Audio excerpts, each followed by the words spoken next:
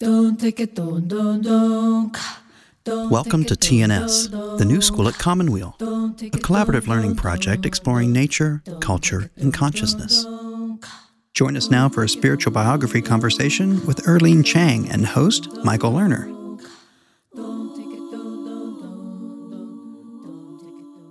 Erlene Chiang, welcome back to the new school at Commonweal. Thank you for having me. Erlene, you are a deeply experienced practitioner of traditional Chinese medicine. Yes, I am. And full disclosure, I've been a patient of yours for many years. Yes. So we developed a friendship as well as being your patient. You joined the staff of the Commonweal Cancer Help Program and teach Qigong regularly. Mm-hmm. Quite a number of Commonweal staff come to you. Yes. Quite a number of alumni of our Commonweal Cancer Help Program come to you. And when you treat me, we often have conversations about many aspects of healing in traditional Chinese medicine. So this is a great gift to me to be able to put on tape a little bit of what you've taught me and what we've talked about together. Certainly, it's such an honor to be here. Well, it's a joy. So tell us a little about your center and your school. Well, as you know, I run the Wenwu School in El Cerrito, nearby Berkeley. My parents started 51 years ago. We just had our 50th celebration of teaching Qigong, Tai Chi, Kung Fu. What we teach is what we call the internal work, internal discipline, internal martial art.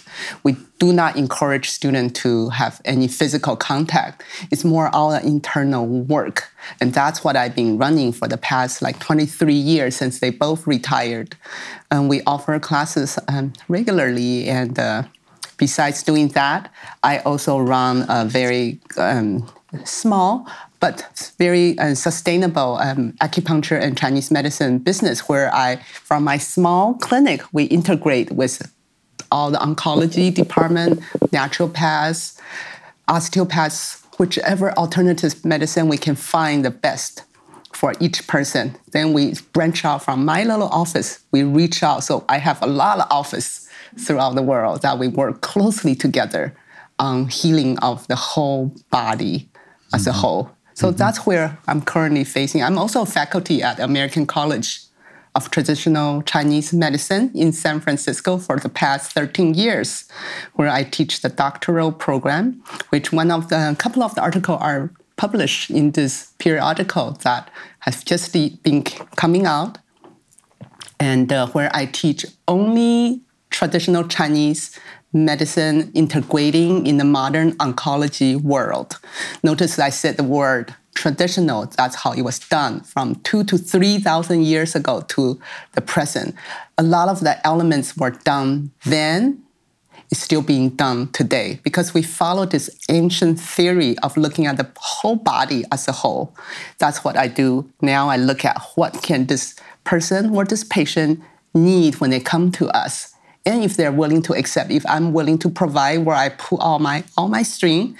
For instance, Commonweal is one of my strings. I ask them, you can find answers here, and then to bring that holistic, wholesome into hopefully complete their treatment, their therapy into healing, into, no more cancer, into going on with their life.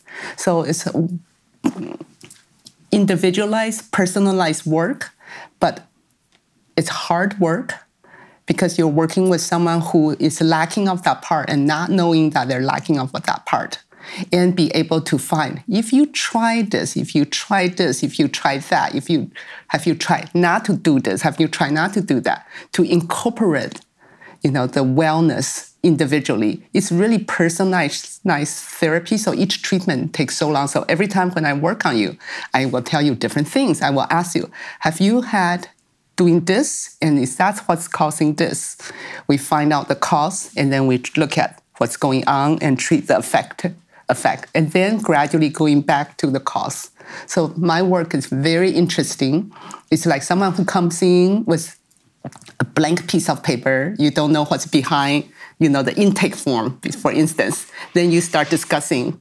Then you go, that part is missing. That part is missing. A lot of time I see patients, live, their past lives in our treatment, in our conversations. I begin to see their past life, what developed to today's diseases, what's going on with them. Cancer in Chinese medicine is like polarity of the whole body. You probably heard of mind, body, even mind, body, spirit, right? So mind and body should go parallel 100% always to each other to incorporate, to develop, to deliver the wellness, the feeling of wellness. But when they start separating, then people start getting sick. Okay. In traditional Chinese medicine, we say that's the difference between the yin and the difference between the yang. The yin is like stillness. We're both sitting here still in a very quiet place, but inside it's not quiet. All the audience here are sitting quietness, but inside of them, they're not quiet. Inside, their heart is beating, their blood is going, their colon, their stomach, they're all moving. Their nervous system, all their systems are moving forward. So that's the active side inside. So when the yin and the yang are separate, in the beginning you go, I feel fine, I just need to sleep. I just need to drink water. And then later on in about, months, even years later, you go, there's something wrong. That's when the yin and yang becomes very polarized. Then the mind and body start separating. So my work is very interesting. It's like a detective looking behind the paperwork and see, okay, what's really going on? And what is being doing too much? What is being doing not enough? Yeah. I'm so glad you mentioned that you begin seeing past lives of your patients, because I want to bring that out right at the start. You not only are deeply expert in acupuncture and herbs and qigong and other aspects of traditional Chinese medicine, but you actually are able to see past lives of your patients. Yes, I do. How does that help you to see their past lives? First of all, I usually don't tell patients about their past lives unless when they're really willing, open to listen to it. But deep down, you will go, for instance, this patient has this liver cancer. You can start from what we do, feeling the pulse. Once I put my hands on the pulse diagnosis, all the images start coming in.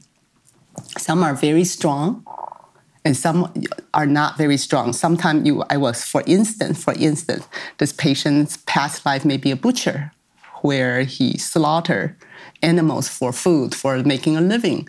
And I will start hearing the pigs, the cow crying when I'm taking the patient's pulse, and I will go, why do I hear that? I'm a vegan, vegetarian myself for 25 more years. It's not likely that I should hear things like that. And sometimes when I see the patient, I could see how sad their past lives have been. Maybe loss of a child, maybe loss of a partner from the past life to this life that they hold in so deeply that they cannot remove. So these images, these sounds I begin to hear, I begin to see these images. Sometimes I have to bring myself back during the treatment room and understand I'm here now. The images were just images. Then sometimes I question myself, are these images, or is it a documentary movie that I saw that's bringing up? But through relating with the patient over and over and over again, the image becomes stronger and stronger and stronger again. So like I said at the very beginning, not many people accept, the past lives, how it affects this life. Sometimes that's how stubborn these habits carry on from the previous to now. So when you see the images from past lives that may be connected to what the patient is experiencing now, right? Then how do you work with that information? How do you work with the awareness of a past life? How do you, Yes. In other words, very often in fact, rarely I say, do you mention that you see past lives with your patients? So how are you working with that information in order to help the patient? First of all, I would say prayers first on my own. If I'm able to see and hear, there must be some reason why I'm hearing it and being able to see it. There must be some reason that I can help to elevate that situation. Perhaps take a little bit pain of the patient, first of all. Just keep on praying internally, and also for my own peace, because I don't want to keep on hearing these, unhappy sound or voices, or hearing what happened to the patients previously, maybe in the previous life. Even in the previous 10 years, 20, or from childhood, you can start to feeling the amount of energy that persistently saturate in the room with the patient. So I usually say prayers, and then if the patient is open to it, then I would say, do you mind if I light a candle for you in the temple? And then the patient will ask why. They will think, oh, that's for my treatment now. I say, actually, it's for many of the decades, many of lives that you've suffered, and you just end up in this life, we met each other, then we go from here. You remember, Michael, I've said many times, and I still see that.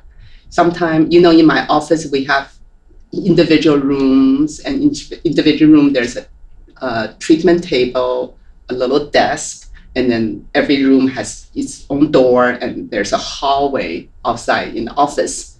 And many times, and there's a window, many times we will have the door closed. It will be me and the patient. My receptionist has already left, and I will see shadows walking in the corridor. And I will say, why would there be shadows walking? I will see in the peak corner of my eyes. And sometimes I will see shadows outside the window, as if there's someone waiting for the patient, or it's for me or for the patient outside. Then I realize they may be coming for the patient. And each patient has their own situation, and some are just really not ready to go yet. And sometimes I will make negotiation with these shadows. These shadows, I will see them pacing outside the treatment room, where of course, I'm not going to tell the patient I'm seeing shadows, but I will see the shadows walking down the hallway, walking past by that little space, in the door where you can see light coming through, you can see the shadow going out. Shadow. It's not like, oh, there must be another light in the room that's penetrating. No, you can see them going, just like a person that's walking, pacing, walking back, walking forward, walking back. Or the shadows are dark, usually black color in the human body-like, but you can't see the face outside the window. Sometimes I will have the blind closed, but you will see the shadow come, shadow goes. And it's not just a one-time thing. Maybe in the following week when I see the same patient, the shadows will come back. So I believe these shadows you have to have extraordinary sensitivity to be able to see that, or even to hear their conversation with you or with the patient or other being. And then sometimes when the shadows comes back the following week, or the following visit, I said, okay, the shadow is ready to take the patient away. Then I would negotiate with the shadows. I was first, you have, just like us, when we're so quiet, when you can hear a pin dropping on the floor, you'll be in that very super quietive state, and you will begin to talk to the shadow. Say, can you go away? Come back in 2 more months. Come back in 6 months. And I will actually literally dot that on my medical charts, saying that conversation made today, asking for 6 months, asking for 4 more months, or asking for 2 more weeks. And often all that happens, as I see, it's quite amazing. I mean, I document it all so I can see if this is real or is this imaginary work. So I believe there's an extraordinary dimension out there, and someone who's very sensitive can have the ability to see and to hear and to feel. I believe we all do. Everybody here, you can, I can, everybody in the audience, everybody online can see this. Everyone up to 3 years old, they still possess that sensitivity to be able to have a conversation, to be able to see something where no longer can see as we grow older, become more mature into our other studies. Then their pineal gland are no longer so active to be able to receive that extra different energy from this world. So amazing work. It is extraordinary. Yeah, beautiful work. It is beautiful work. Yeah. When is this understanding of the presence of is spirit another word for shadow? In other words, are these spirits? These are spirits. These are spirits. Okay, I'd rather use the word spirits.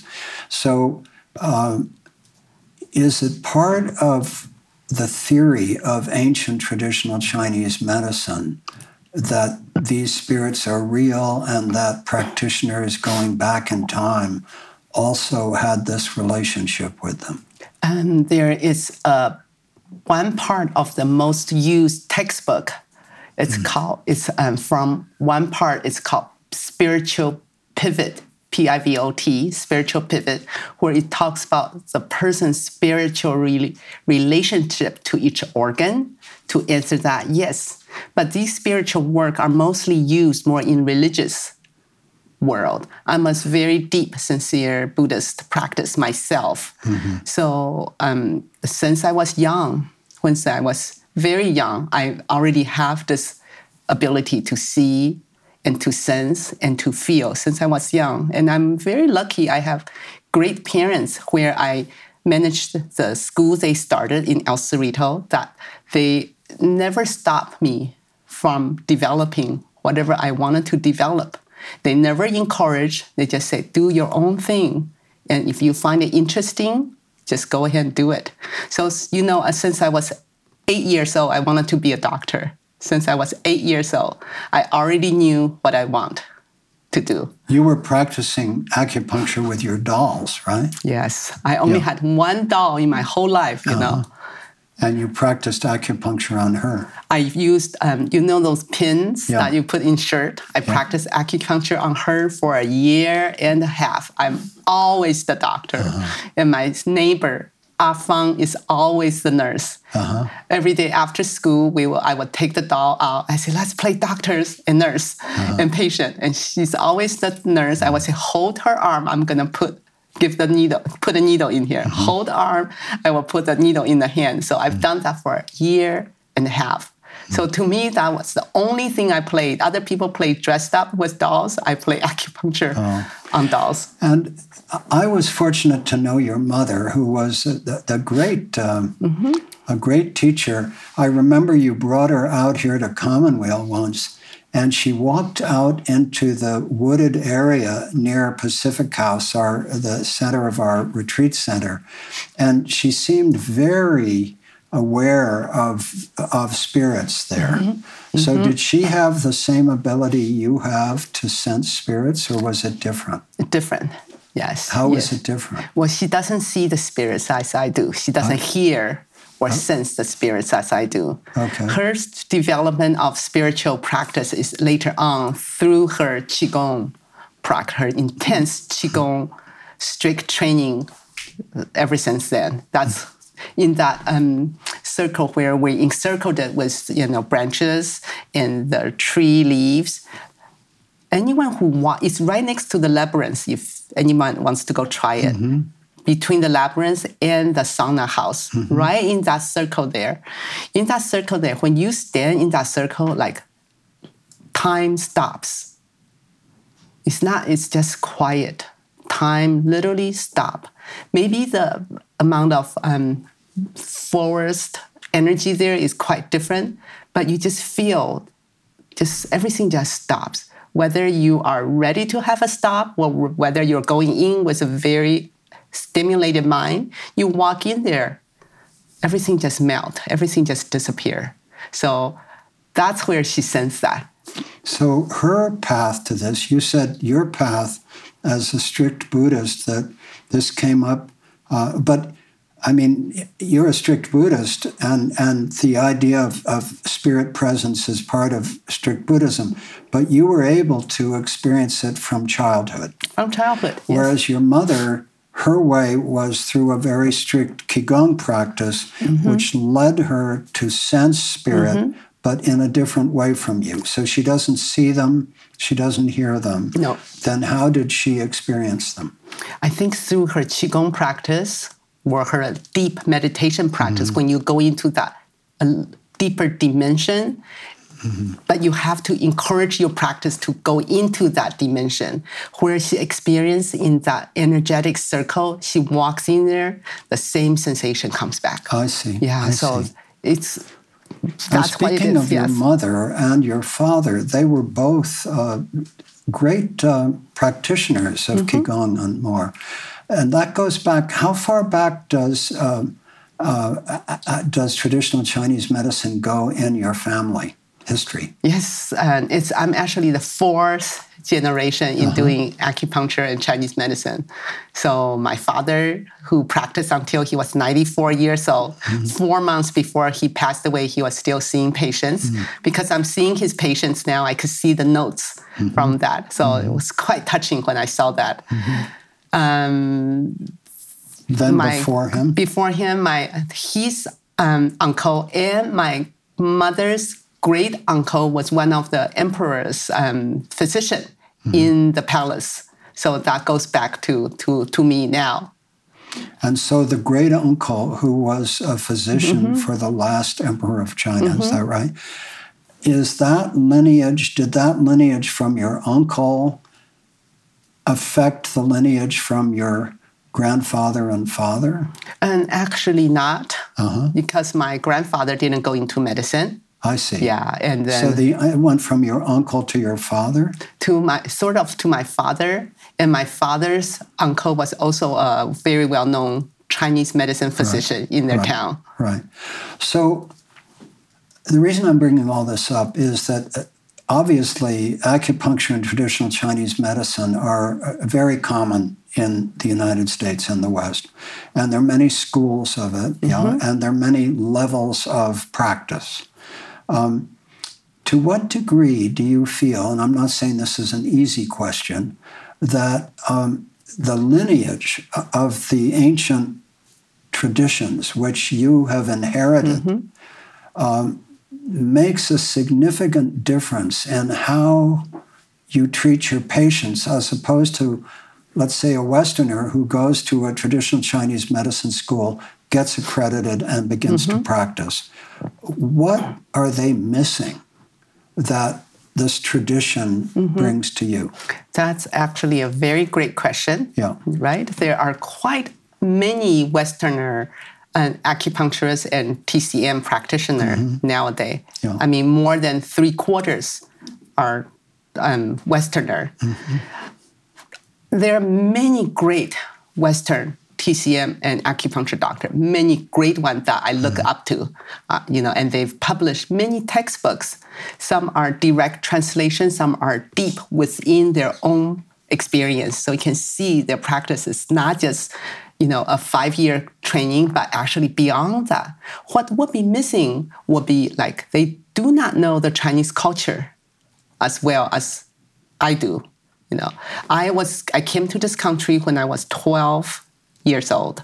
So I went through the whole elementary school training in Taiwan. Also, my parents' background teaching Tai Chi and Chinese painting in Taiwan back then. So we are always immersed with painting art, Chinese medicine. And my father was studying Chinese medicine. So of course he practiced on us when we were little. So a lot of the Chinese culture, even in the food as diet, food as medicine, was not. I don't see that in the Western practitioner. Not that they're not good, but if they don't live in that culture, if they don't grow up in that culture, they often will miss that. But as far as that, like in Chinese medicine, a lot of times there's Japanese acupuncture, there's Korean acupuncture, there's Chinese acupuncture. So everyone claims that they are the acupuncture. I think that really mean is that they use the acupuncture and then they incorporate their culture into a lifestyle medicine.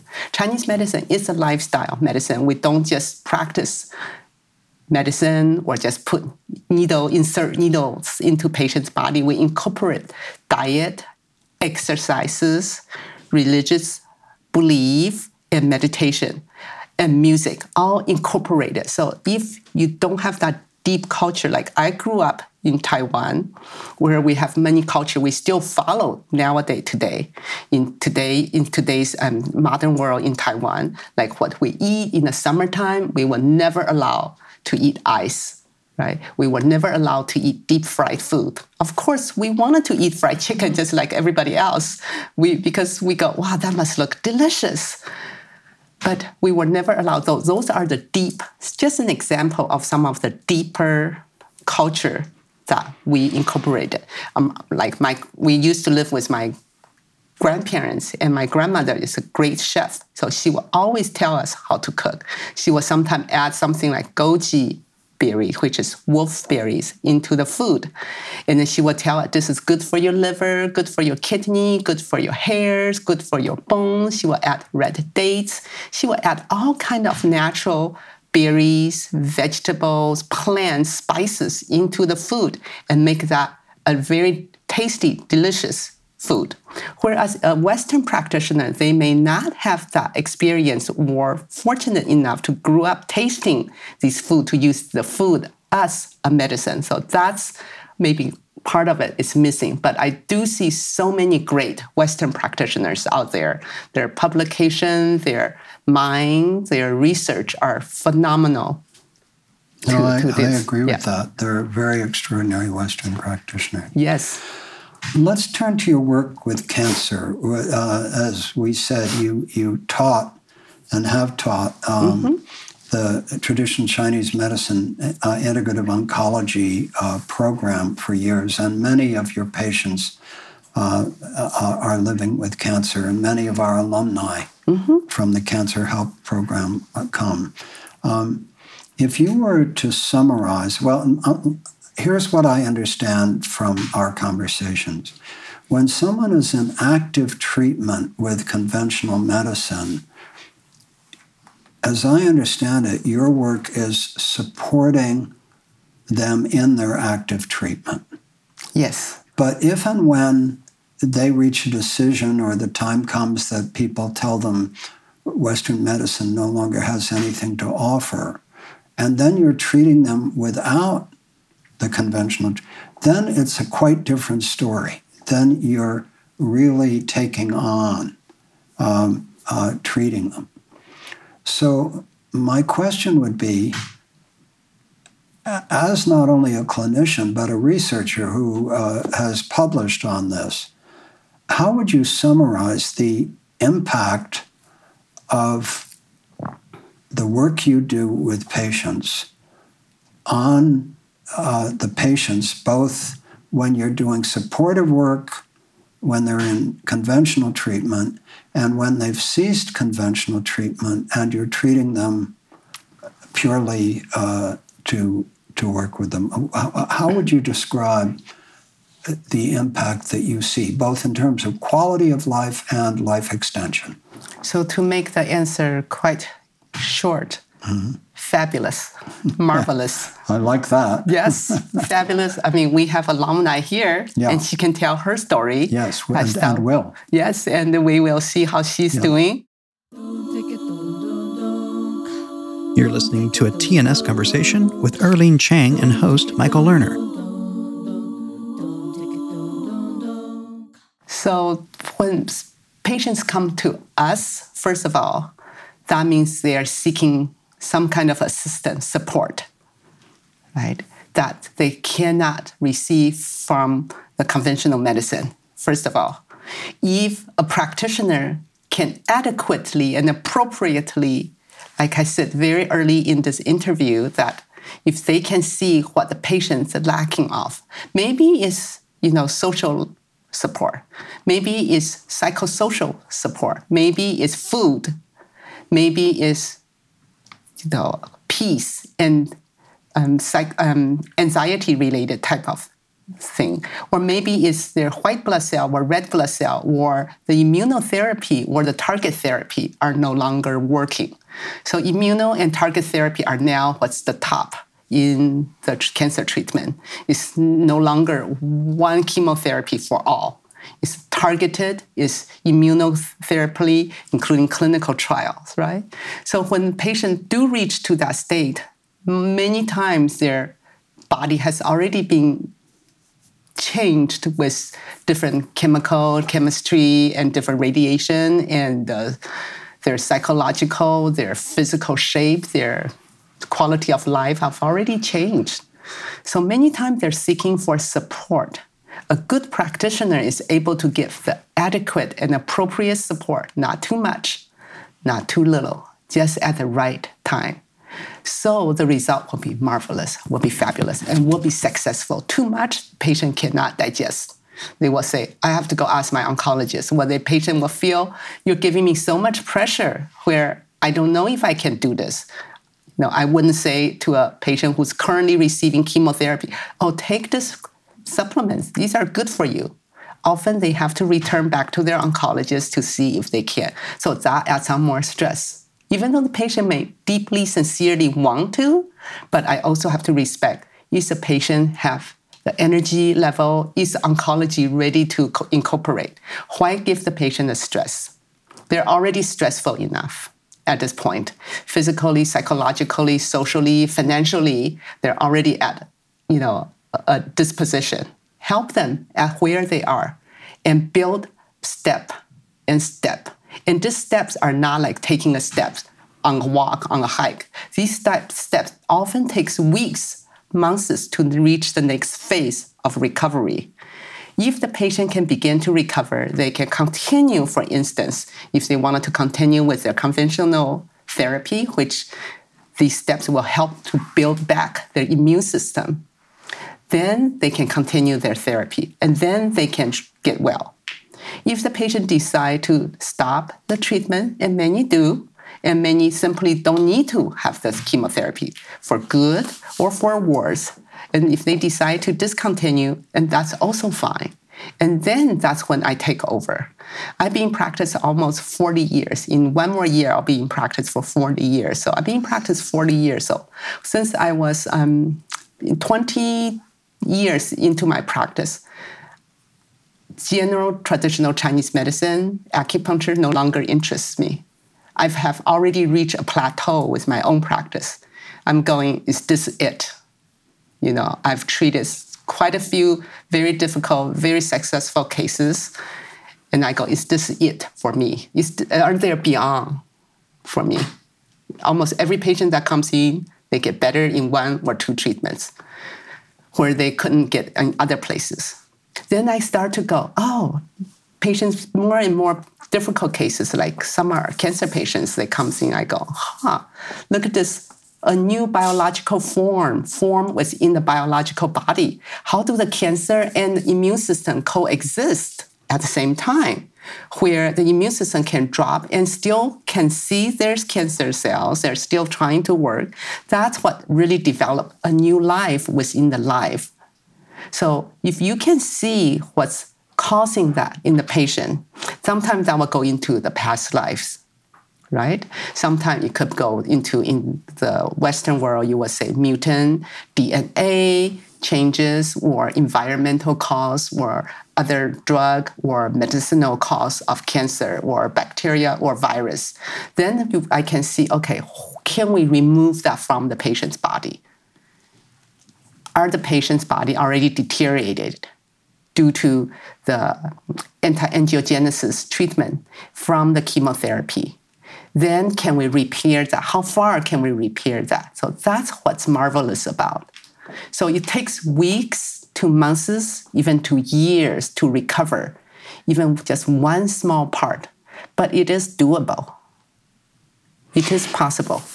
One of the things I learned about you over time, in addition to being a great traditional Chinese medicine practitioner, is that you are a master psychologist, just a master psychologist. And it makes me smile because I watch you doing that with me, when I'm in there. And by the way, part of what you just said you're not, when you're working with a patient, you're not just doing the pulses, you're not just doing the acupuncture, you're not just doing the herbs. You're looking at the whole person, that it might, so for example, are they having a problem in their relationship? How could you help them in their relationship? Is it a diet thing?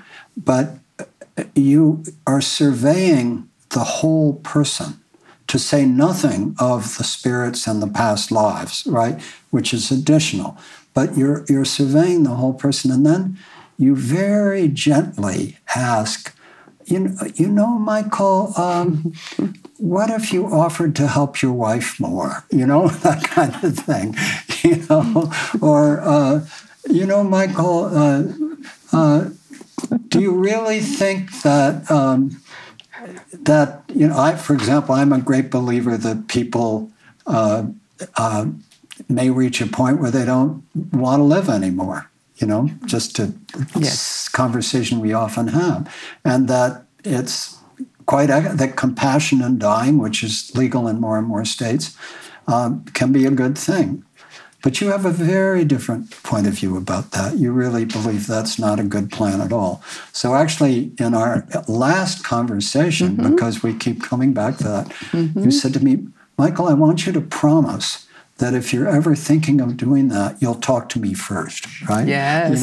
And you said, you don't even have to talk to me physically. You can just send me a psychic message, right? So these are the kinds of conversations we have. And I watch you in general, this complete mastery of the psychological, to say nothing of the spiritual dimension. And I just want to appreciate that that's part of your practice. Matthew Baldonza, thank you for joining me with Erlene Chiang for this New School conversation. We're so glad to have you here. So you are an alumna of the Commonwealth Cancer Help Program, and you've been a patient of Erlene's for some time. Why did you go to Erlene? What was your diagnosis? My original diagnosis was uterine cancer, and I went to Dr. Chiang after I found out I was metastatic, so it had been about 6 months after I was diagnosed. And how long ago did you discover you were metastatic? 9.5 years ago. Right. So. And you came on the Cancer Help Program originally, how many years? December of 2013, and it was right before I'd gotten the news. I so see. I was relieved to be here to be able to process that information. I see. So really, you've been an alum and seeing Erlene for about the same period of time. Yes. Yeah. And what impact would you say that seeing Erlene has had on your cancer and your life? Dr. Chiang has been consistent with me for 9.5 years. I've been going to see her every week. So every Monday I have the same time slot, and it's been amazing. She's been the one doctor that has remained constant. And I think she has helped me through thick and thin. I've done many different types of treatment, and she's been there for all of them to help me sort of survive them. When I first went, I was just remembering how afraid I was. I was a mess. Hearing news like that when you don't expect it, I was very fearful. I was crying. I did not want to die. I remember telling her that I don't want to die. And Dr. Erlene knows me now, and I am full of light and energy, and I'm very happy, and I'm not afraid. And I'm not even afraid of dying. I don't want to die right now, and I don't plan to, but I'm not afraid of that process. I think that's such a critical development. Yes. Yeah. I'll offer you this. When I had a major surgery for an abdominal aortic aneurysm, and I didn't know whether I was going to live or die. And I went in to see Erlene, and I had realized driving over that I wanted, like you, to live with every fiber of my being, but I was not afraid to die. And I walked into Erlene's office, and I said, you know what? I want to live, but I'm not afraid to die. And Erlene said, ready to live or die at any moment. Yeah. And that was her philosophy of life, that Erlene actually lives from that place of being ready to live or die at any moment.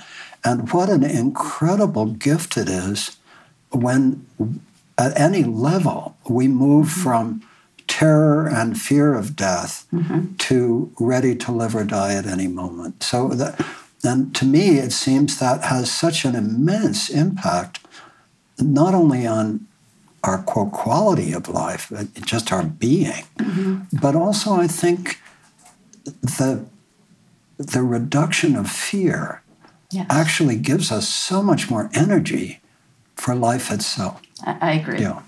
Yeah, I definitely agree. So what else do you attribute to seeing Erlene every Monday at the same time for the last 9.5 years? A calmness, a meditative state, just feeling when I'm done with the treatment, like life is good. And just knowing that there's somebody that's watching my body and watching how my body is interacting with the whatever illness I might be dealing with. And I know she'll be there. And she's been there through a lot of different changes in my body over time. And having that support has been amazing. And I thank her for that. Thank you. You know, I also have that same experience that Erlene has been, along with my physician, Dr. Anna O'Malley, has been one of 2 or 3 of the most consistent supports for me. And, you know, the way Western medicine has been commodified, that like we're supposed to feel that any practitioner can help us, or our doctor moves on, or whatever, to have those people that you really trust your life to is such a profound benefit. Yeah. So, and she's been there for my family as well, which I've been very grateful for. So not only me, she's seen my father-in-law when he was having a hard time, and he was extremely grateful for that moment. And it's just knowing that I have her support and kindness. And I think also she has looked inside of me. She has gotten me to volunteer. She's gotten me to teach. I do more spiritual activity than I've done before, doing art. And I think you once told me my job for the rest of my lifetime is to, to increase my good karma. And so it's been kind of nice to sort of follow that path.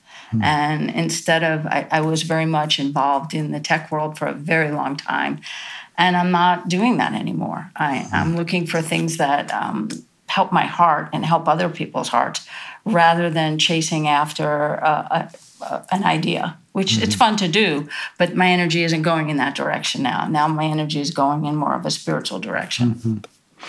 And you also mentioned in the lead up to this conversation the impact of coming to Commonweal on you. Do you want to say a word about that?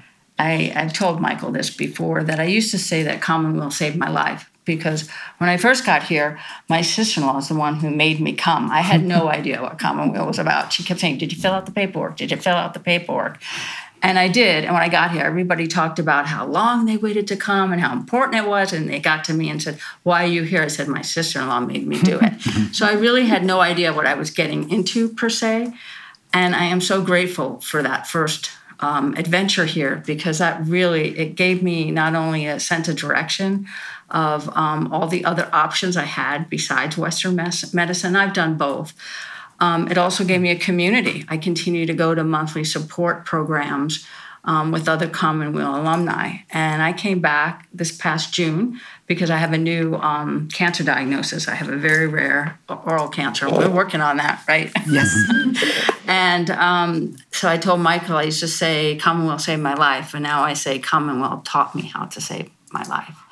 And that really makes a difference. And that is beautiful. I have a lot of gratitude for this place, and it's a very special place to be here and spend a week here and learn so many things, and being with other people that are in the same situation and feeling what other people feel about their diagnosis and how they're dealing with it. And it's brought me a lot of love and joy, and also a lot of loss. I've lost friends through this program as well. And it's been great to know Michael and the staff, and I always feel like I come home when I'm here.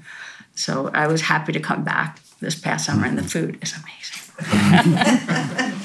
And I think that transition from, quote, "Commonweal saved my life" to "Commonweal helped me discover how to save my life," very powerful, because it introduces agency. Yes. You know, it's, you know, yes, Commonweal helped you discover, but then it's your agency, which Erlene has also supported, your sense of agency. I mean, when people look at me now, I don't think they realize what I go through or what I've been through, because it's been a very wild journey. And I hate the word journey, actually. It's been, at times, extremely difficult. Erlene has seen me in a wheelchair. I have had fractures in my body. I still have major neuropathy. But what I try to do is just every day just be so happy to be here and get past what I can. And I work with Erlene on those limitations, and so that I'm able to move and do things. And I know certain things I can't do, and I'm okay with that too. So that helps a lot. And Erlene, as you have worked with Kathy and heard her tell her story here, what would you add? What reflections do you have on your work with Kathy? Well, it's about 10-year work, right? Yeah. So let me summarize. Cassie is very unique in her own way. When I first met Cassie was like, oh, here, I'm going to die, and I don't want to die. I remember every session we start is, I don't want to die. Every session we end is, I don't want to die. So I had to deal with for like 3-4 months to hearing that. Finally, I think I broke down. I told Cassie, can you stop saying that? Can we start looking forward to life, whatever day we have? Can we move on from this here, now? Let's transcend into the body. Let's start working together. Let's have the body work for you.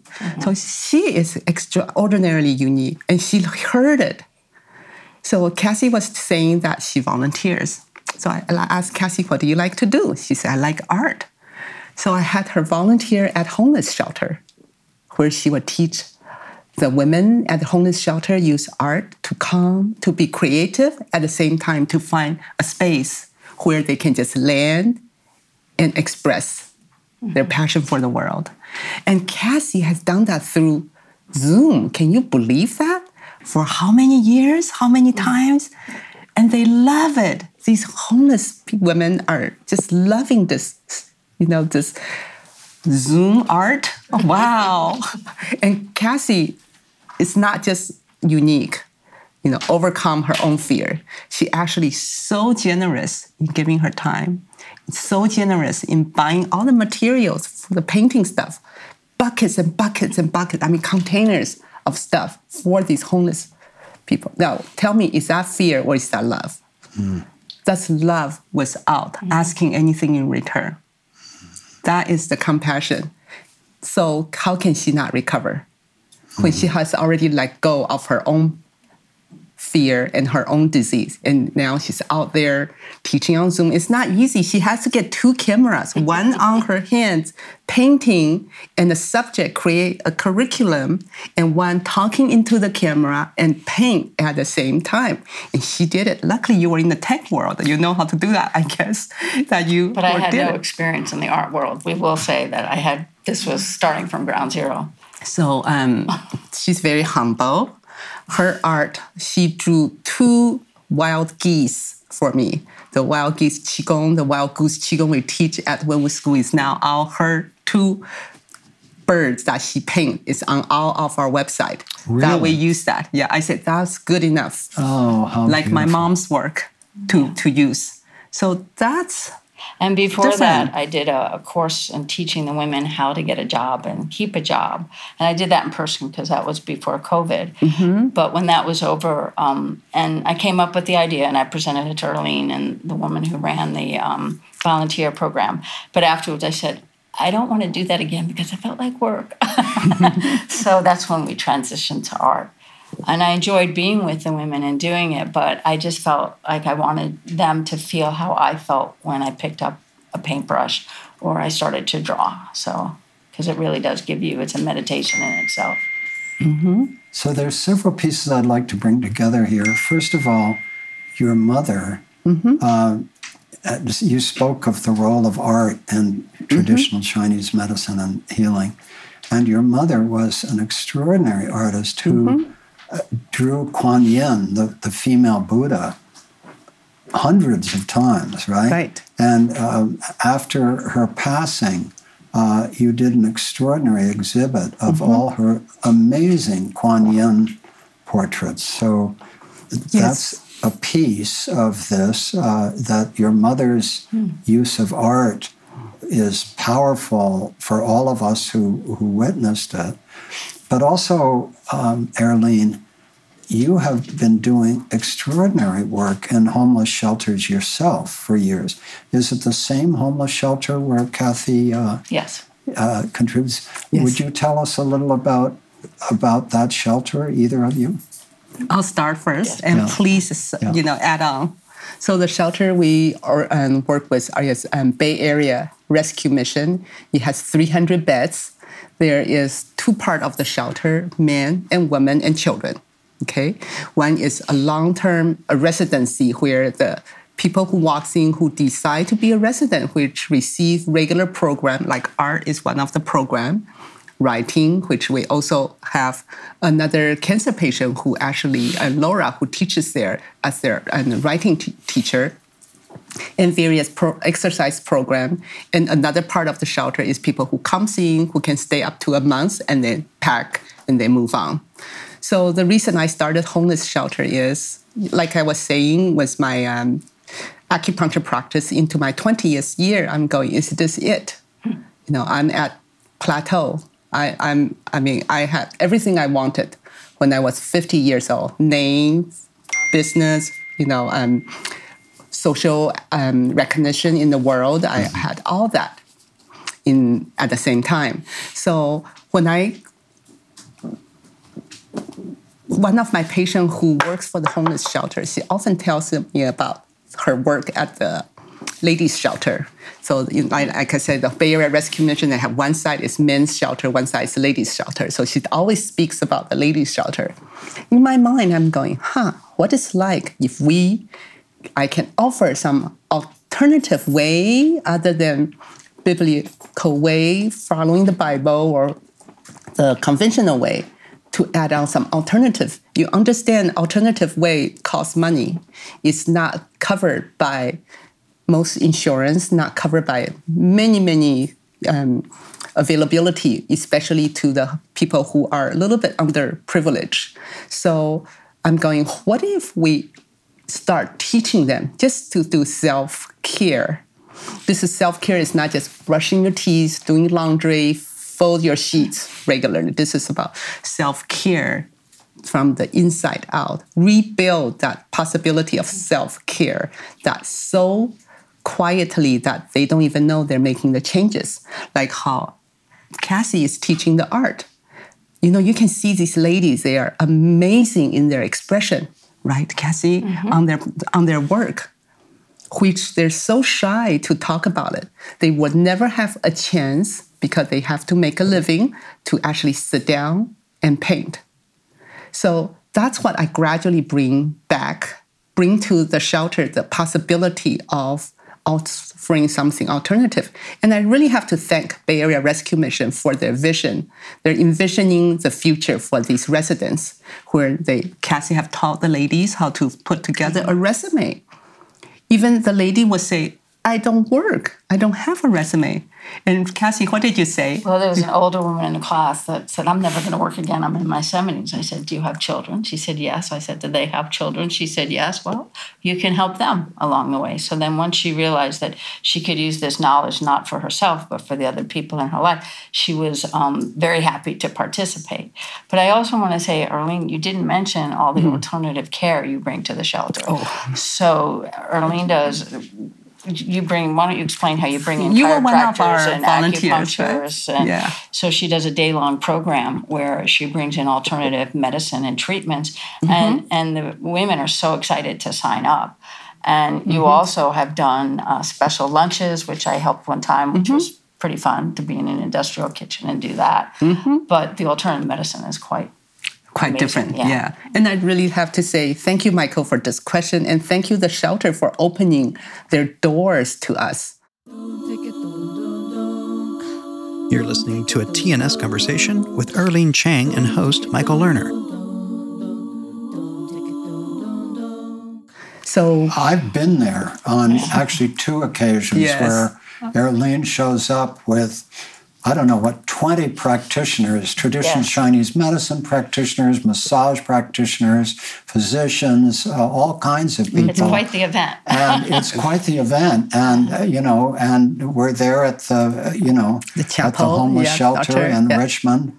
But also to mention that I introduced Erlene to our Commonweal colleagues, Angela O and Tutu, who are supporting a homeless shelter in Tijuana. And Angela and Erlene got really engaged with that, and her foundation made a significant contribution to our homeless work in Tijuana. Yes. So, but what is emerging for me from this is that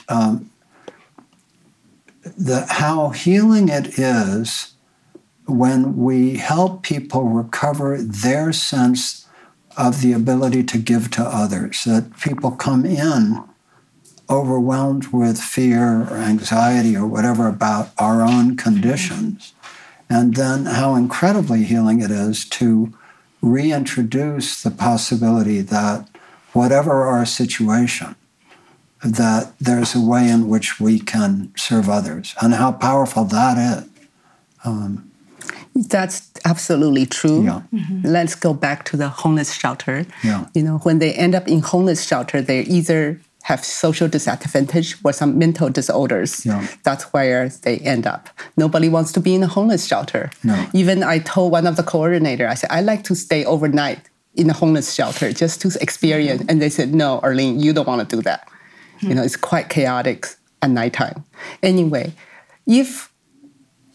what brought me back to the homeless shelter that Cassie was talking about, the alternative therapy for them, was that where you participated, you saw how everybody worked their butt off to serve these residents there. And volunteer. Volunteer. Everyone's a volunteer. Everybody's a volunteer. And we also have musicians who play music while they waited for their services, which I encourage everybody to reach out to the homeless shelter, to whatever nonprofit organization that they can even try to participate and be a part in the world.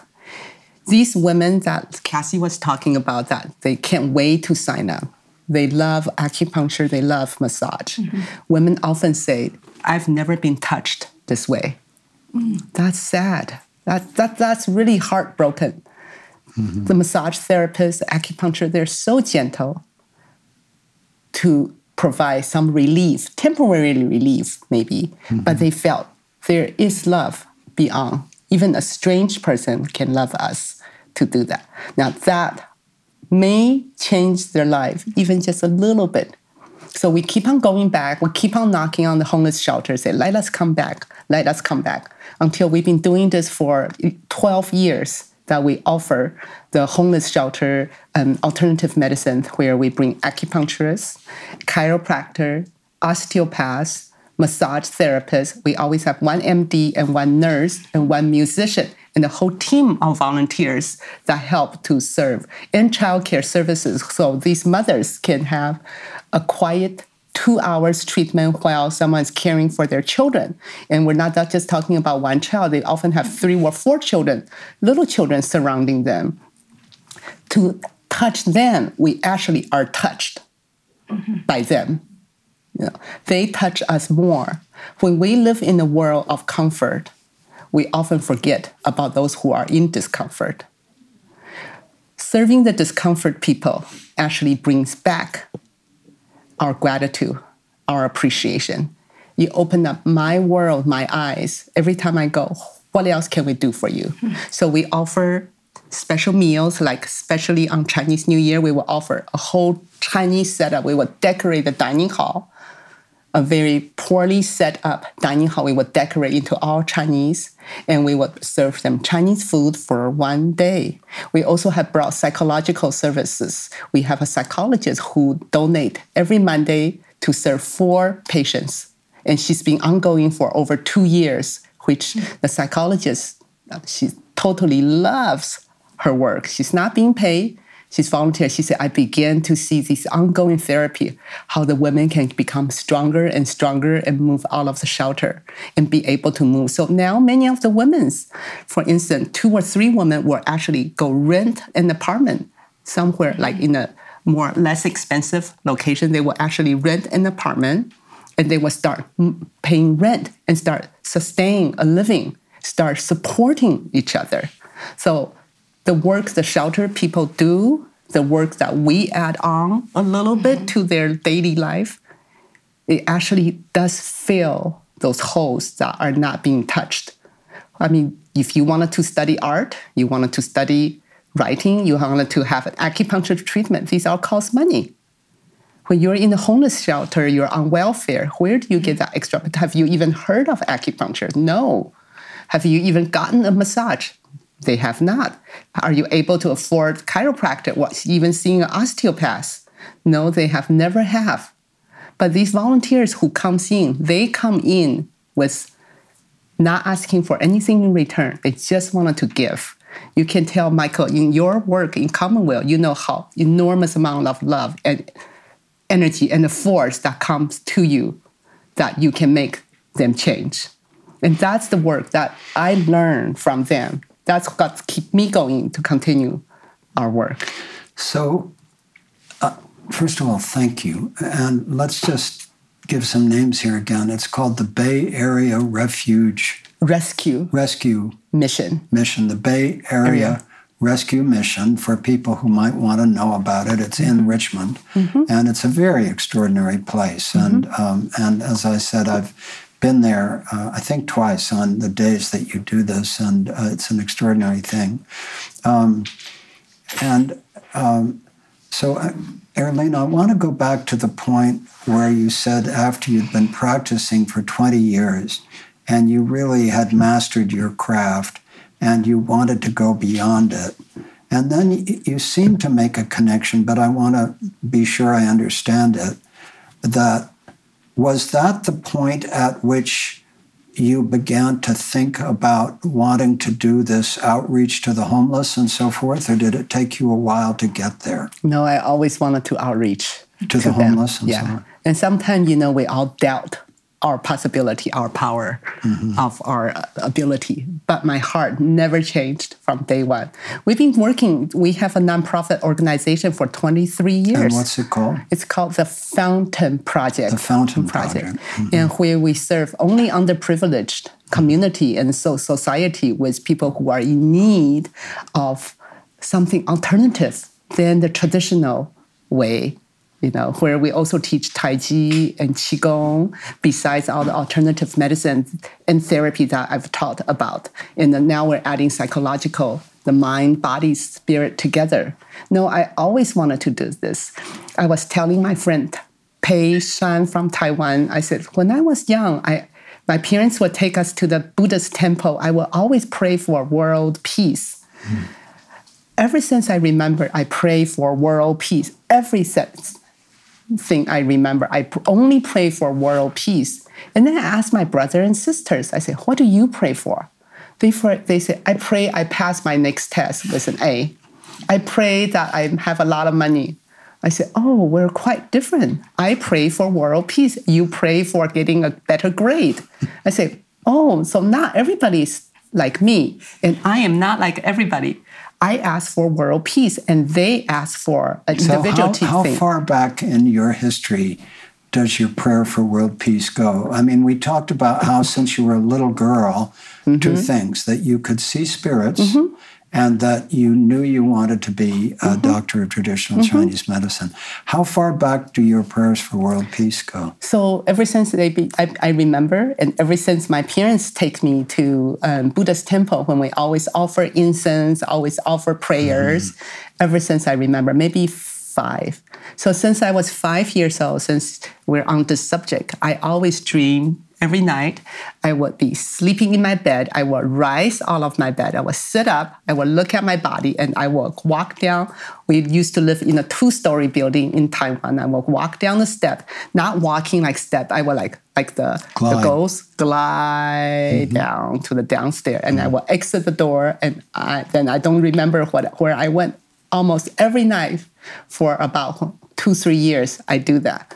And then one day I consulted my brother and sister. I said, where do you go at nighttime? They have no idea what I'm talking about. They say, we're sleeping. I said, oh, you don't go anywhere when you're sleeping? They say, what are you talking about? Where do you go when you sleep? I said, I always see my body leave. I will be wearing my pajamas. I will just leave, go down the staircase, glide down the staircase, and go out the front door. And the next day, the next thing I remember, I woke up.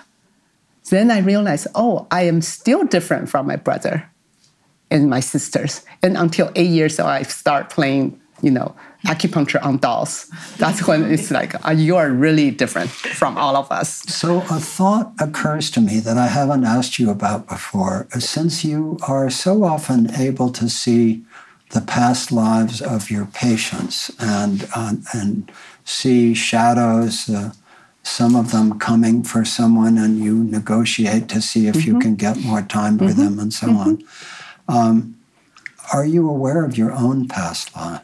I am aware of my own past life. So that leads me to a natural question, which is, what can you tell us or are willing to tell us of the past lives that have influenced you as a practitioner of traditional Chinese medicine, as a profoundly committed Buddhist, as someone who dedicates so much time to the homeless, as someone who understood from early on that you could leave your body and so on and so forth. Yes. What do you know of your own past lives? Okay, so when we my parents always bring these spiritual healers to our school to give lectures, to give talks. Back in the 1990s, year 2000, these are the things are very common in Asia. The spiritual healing talks that religion, God, ghost, living people beyond life. So many different spirituals, and every audience, you have to be invited to be in the audience, gets to ask one question to the spiritual healer. And this is, of course, a volunteer work, so they're not here to gain any business or any thing in return. So my parents have always invited, spiritual healers to come to the studio to talk about it. So, of course, I would like to be there, and every time I ask a question, the spiritual guide, there are different female and male, different spiritual guides, right? They're not the same person. They will say, in the past life, you're a Buddhist abbot in a giant temple, and you have entourage that follows you. You have your own personal secretary that follows you everywhere you go. And that's all they will say. So I will ask them, what is my relationship with Buddhism? Why am I so close, so keen? Why do I always go to the temple? Every time I do not want to leave. When I'm in the temple, it's like you have to drag me out of the temple. Even when I leave the temple, I will still, in the car, I will look back at the temple like I'm leaving my home. I'm leaving the house. I'm leaving. I'm never going to return. That kind of sadness when I leave the temple. So those are the questions I ask different spiritual healers. I say, what is my relationship with it? So the spiritual healer, they will tell, for instance, they will tell you one story about their past life. They will tell another person what is their spiritual past background was. And they always say, we saw you as a big abbot with people following you everywhere you go. So that's, I think these, not just one person, I think multiple people have said that I began to believe I have that ability and my work has just begun in this lifetime. So this is where I would answer, it's not what I said, but it's what they saw. So perhaps if anyone else wanted to chime in on what do they see in my past life, I would be more than happy to hear from them as well. But do you have direct personal experience of past lives? In other words, that's what other people told you. But since you are able to see the past lives of other people, do you have direct experience of your own past life? My own past life is always fearless. Fearless. Yeah, when people are very fear, I'm always fearless. When things are chaos, I always can find the peace and stay calm and stay on the bottom of like a swimming pool, bottom of the ocean, and not floating up until the chaos goes away, because I know they will pass. Do I see myself in my abbot robe and outfit? No, I do not see that. But I have the ability to tell, to see, and then to feel and to sense what's coming and what will come to this patient, what will come to how Cassie has, and things like that. So that leads to another natural question. What do you see of my past lives? I think you told me many times, Michael, I don't even have to look into it.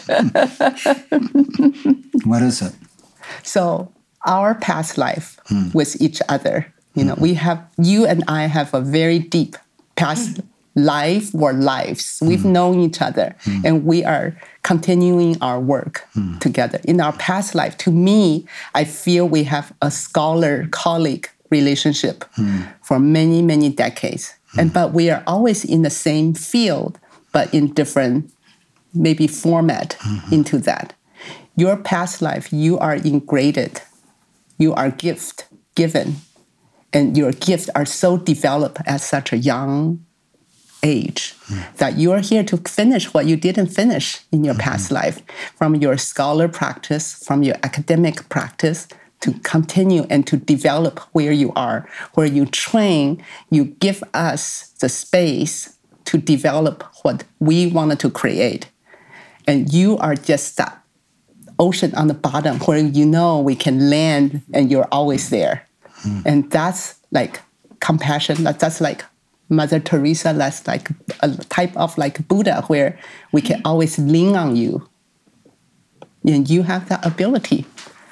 Hopefully that makes sense. Well, I'm grateful for that. Hopefully but I am so aware, when people ask me who I am, I say I'm a radically imperfect human being with a few useful skills. That's my self-concept. And I know that while you are fearless, I still experience fears, even though I'm not so afraid of death itself anymore.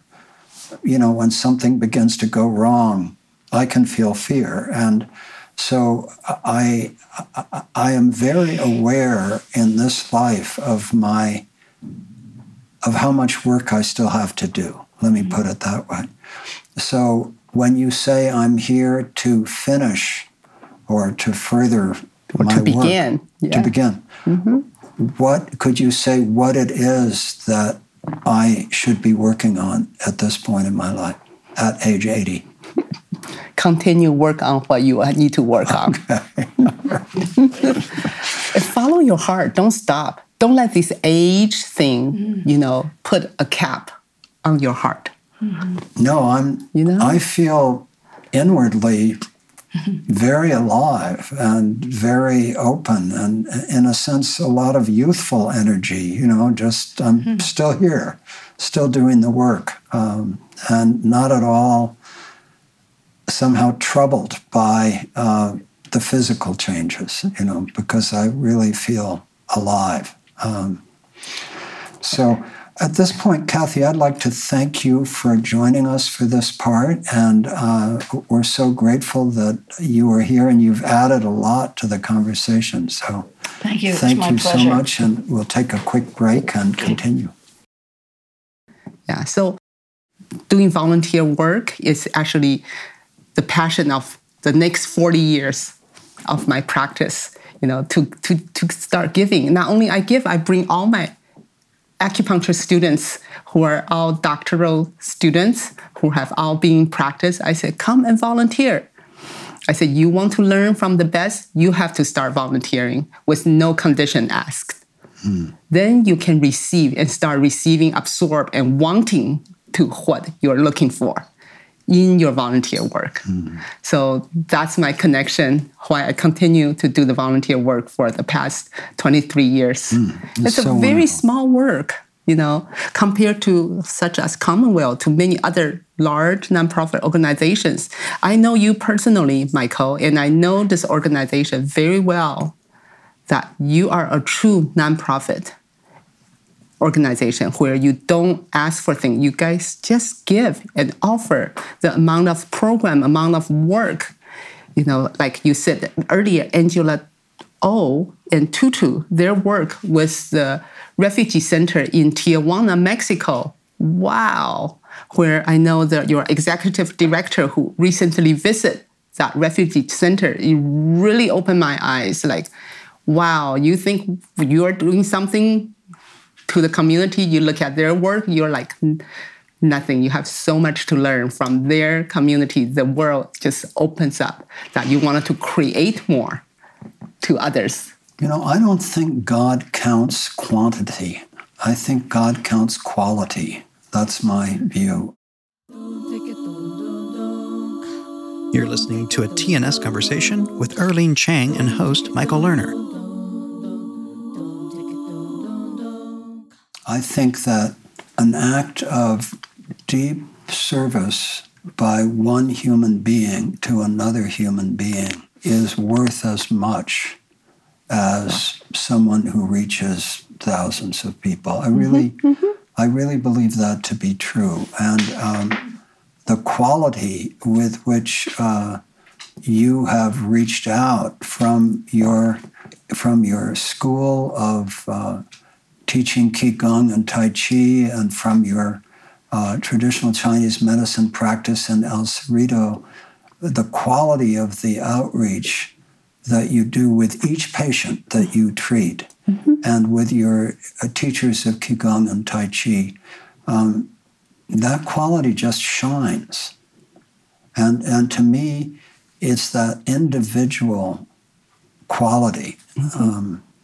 There's always the danger when organizations grow and, develop, that the quality can decline. There's always that danger, and we always have to stay so alive to it becoming institutionalized and losing that personal quality. So, but Commonweal is just a speck in the ocean compared to other people like Paul Farmer, for example, who's changed lives all around the world. But I think we each do what we can, right?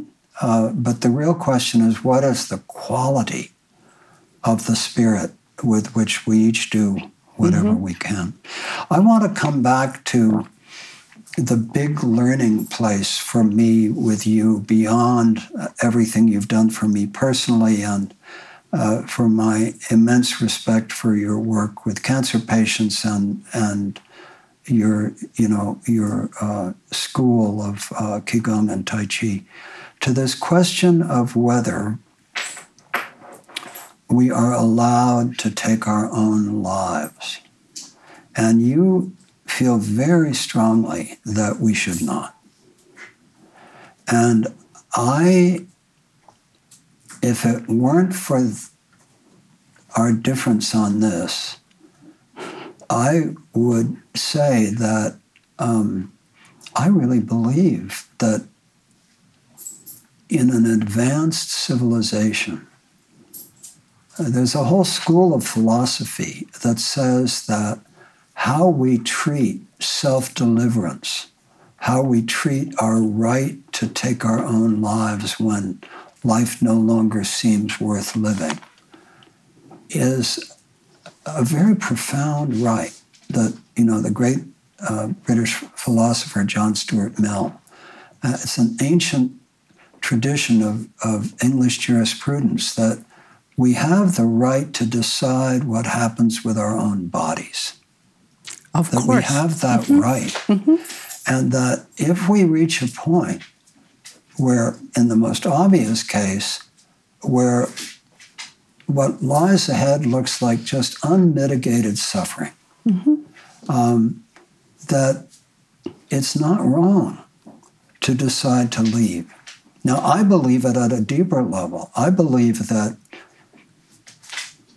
if at any point in our lives we just feel that we've done what we've been here to do, and that we want to leave and leave at a point of our choosing. I'm quite radical on this.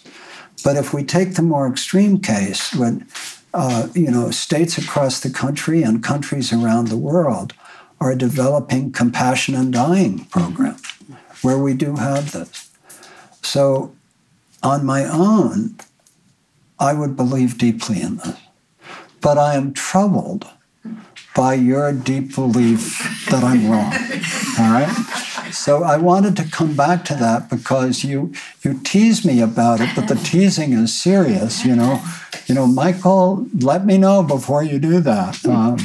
But because it's not only a personal thing, I'm putting this out into the world. I am saying to people, if it doesn't look worthwhile, if you've done everything you can to live a good life, that is a serious but legitimate option. So I'd love you to say, because I believe in holding all perspectives and I respect yours deeply, why is it that you oppose that? So you're right. Everybody have their own right and decision on what to do. Whatever they want to do, it's up to them. I think we've had this many discussion many times. To me, there's this body, physical body that we use as a utensil, as we use to deliver work. And there's also the mind, the heart, that tells the body to do the work. A natural way of passing is when the mind and the body both start deteriorating. Or maybe the body is deteriorating, but the mind never stops. The spirit, the mission continues. Someone who naturally passed away, that's when their mind may be still sharp until, of course, the very last few hours, even few days or few weeks. But the spirit, what you look back of that person, what they've done to deliver now, and then their attitude, their delivery has already been set. Don't you think that delivery can teach the body to die, can tell the body to die? Like my father, for instance, himself. He passed away at age 94 years old, right? He passed away in 4 months. He's a martial artist, well-known, world-renowned Tai Chi martial artist master. His whole life, when he started practicing martial arts, 7 years old, until he was still teaching at 90. He was still teaching weapons, spear, holding a spear that's 7 feet long, still teaching that, jumping in the room while he was teaching. In the last 4 months, he got very sick. He got his heart, his kidneys began to fail. And he was in bed. He had no energy. We tried to cheer him up. We said, we brought all the magazine, all the books, all the things that he's done, he's accomplished in his life. I said, look, this is who you are. Why are you dying? Why are you so depressed? Why are you dying? He told me, he said, my body is no good. I'm dying. He told me, he said, you have to spend time with me if you like to now, because my body can no longer hold what my heart wants to do. And in 4 months, he passed away. Of course, he didn't have any other illnesses. He had a couple of heart attacks towards the last 2 years before he passed away. We didn't know until we took his doctor. He said, your dad had a heart attack. And then his kidney began to fail. So both heart and kidney failed. And then in 4 months, he finally said, I don't have any more strength to go on. And we knew that was the end. And towards the end, he just died naturally in his own bed. So to me, I'm going, okay, can he really, come on, push yourself one more time, live another year? Or does he already knew his body is failing, is dying? Like many of my patients, I've developed, in practice, many of my patients are 30 years long relationship with your doctor and patient relationship. When they pass away, when in their last few days, I am often the one who's called in, they wanted to say goodbye, and I would say, is this it? I will ask the patient, is this it? The patient said, yes. This time I'm really going. I can no longer live. My body has failed. I can't. Maybe it's through the 30 years I've teaching them how to recognize what's the difference and their illnesses and things like that. But I believe the physical body deteriorates. Whether you take your own life or not, just let it deteriorate. Finish the last journey of life. Experience the beauty of shutting your eyes in a natural way instead of a compassionate dying where you decide, let it do it naturally. That's how my belief is. Otherwise, you didn't finish the journey. But you didn't finish the life. You also deeply believe that the soul doesn't do so well if you take your life. That's right. I believe. And that's a deep Buddhist belief of yours. Yes. I don't know if other religions have that belief as well, but yes. I think most religions, certainly Judaism and Christianity, also agree that we shouldn't take our lives. So I think it's probably in a lot of religions. But then there are other traditions. If you think about the Eskimos, where old people just wander off into the snow when they can't move, and so there are lots of traditions where, and I think anyway, there are traditions where people would rather leave than live under conditions that deprive them of their fundamental dignity. That's true. And we're not going to resolve this today, but I point to it because it is a very profound ethical, personal, spiritual question. And it is the one place that you haven't yet convinced me that it's wrong to tell people that they have this choice. So I also don't think it's wrong, but like you said, it's your own choice. Yeah. Everybody have the right to their own choice. But you don't think that it makes things good for the soul after death? You will not. Right. That's the point. You really believe that it's not a good plan not for the Not soul. a good plan for now. So as we come to the end of this conversation, first of all, I thank you for allowing me to be your patient, for joining the staff of the Cancer Help Program, for being on this journey together for many years now, and for your deep belief that we've been walking together not only in this life but in past lives. I'm really honored by that, and I'm honored just by your teachings. But as I think about our whole conversation, a number of things have become clear to me that in the years of knowing you, I didn't really fully understand. I didn't know that you've been seeing spirits since you were a very young girl. I didn't know that from very young you would experience yourself leaving the body at night in your pajamas, looking down on your body, sliding down the stairs and going off somewhere. I did know that you were practicing acupuncture with your dolls from very young. I did know that you wanted to be a doctor of traditional Chinese medicine from very young. I did know about your illustrious family history of traditional Chinese medicine.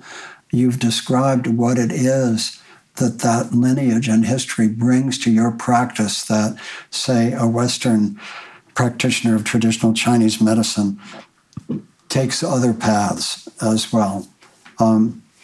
I knew about your work with the homeless shelter, but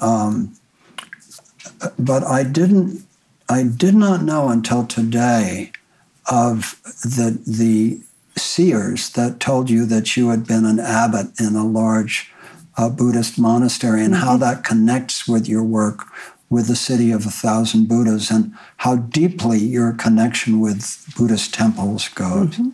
I didn't make the connection between the history of your mother's extraordinary Kuan Yin art, the history of art, and the work that you encouraged Kathy Baldanza to do in the homeless shelter with art, which connects deeply with our work at Commonweal with visual thinking strategies and and other dimensions of our work with art.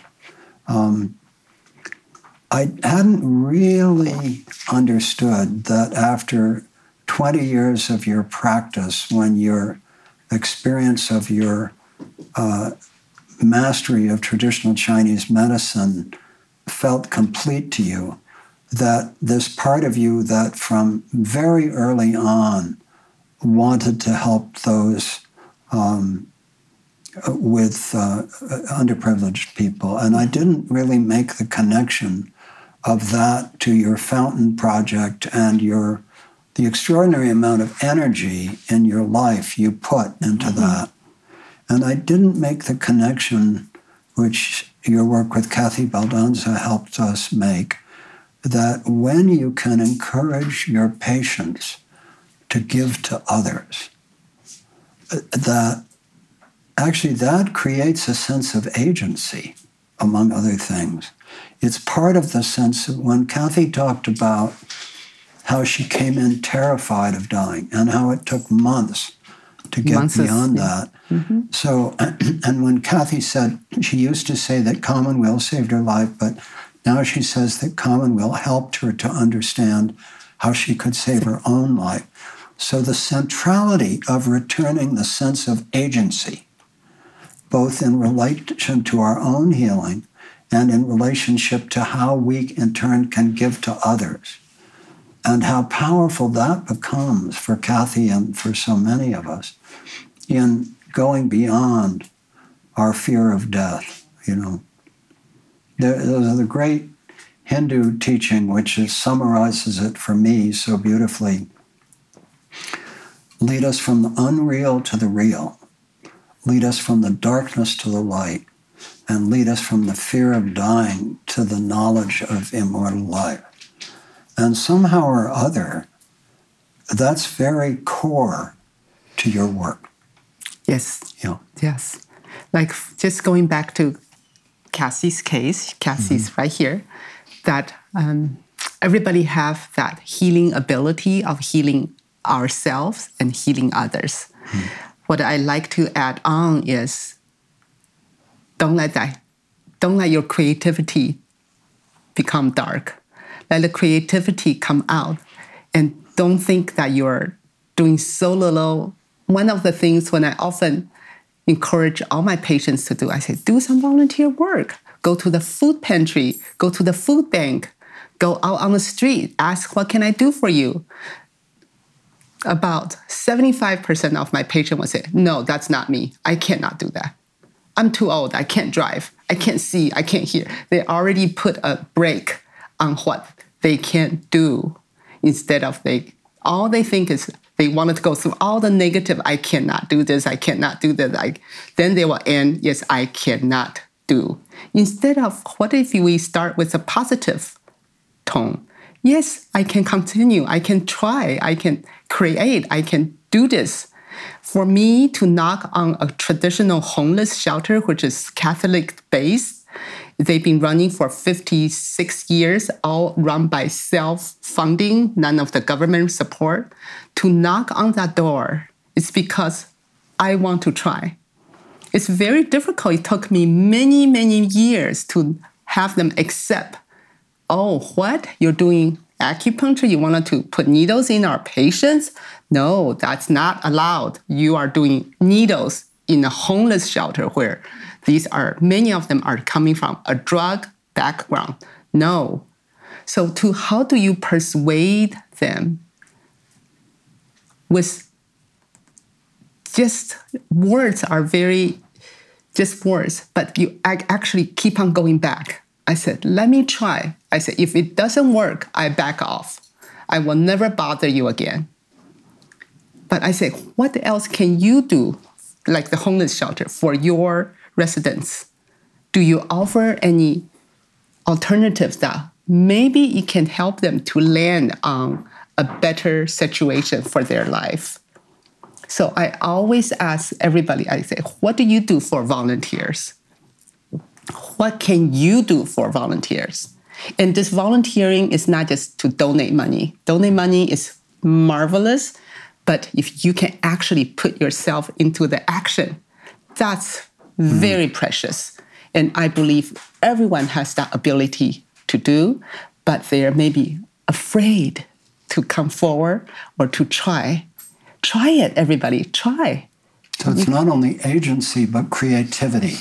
Big time creativity. And creativity is such a healing force. Big time. So, Erlene, any final thoughts or reflections? Will you let me know what your decision will be? I promise. I promise. So. Yeah. I think don't let your dreams die. Everybody, don't let your dream.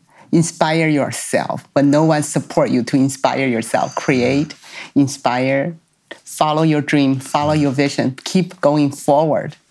And don't let anything stop you. Even in the recovery from cancer, from an injury, psychological, traumatic, or physically. Keep on moving forward. Keep on moving forward and create that possibility for yourself. If you don't do it for yourself, nobody will do it for you. Nobody will follow you to help you, but do it for yourself. Deep down, do it for yourself.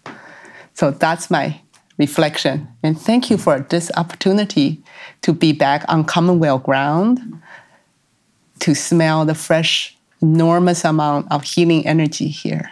It's gorgeous. Everybody should come. And everybody should come meet Michael Lerner and talk about life and dying with him. Thank you, Michael. Erlene Chiang, precious. Thank you for being back with us at the New School. And thank you for bringing your Taiwanese family and friends here, and to all of you who've come to be here today. This was very precious to me personally, and I'm infinitely grateful for your work and presence in our lives. Thank you, Erlene Chiang. Thank you again. Yeah. Thank you, everybody.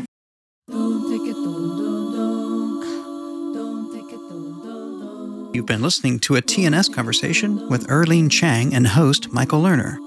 Thank you for listening to TNS, the New School at Commonweal. The New School at Commonweal is directed by Michael Lerner.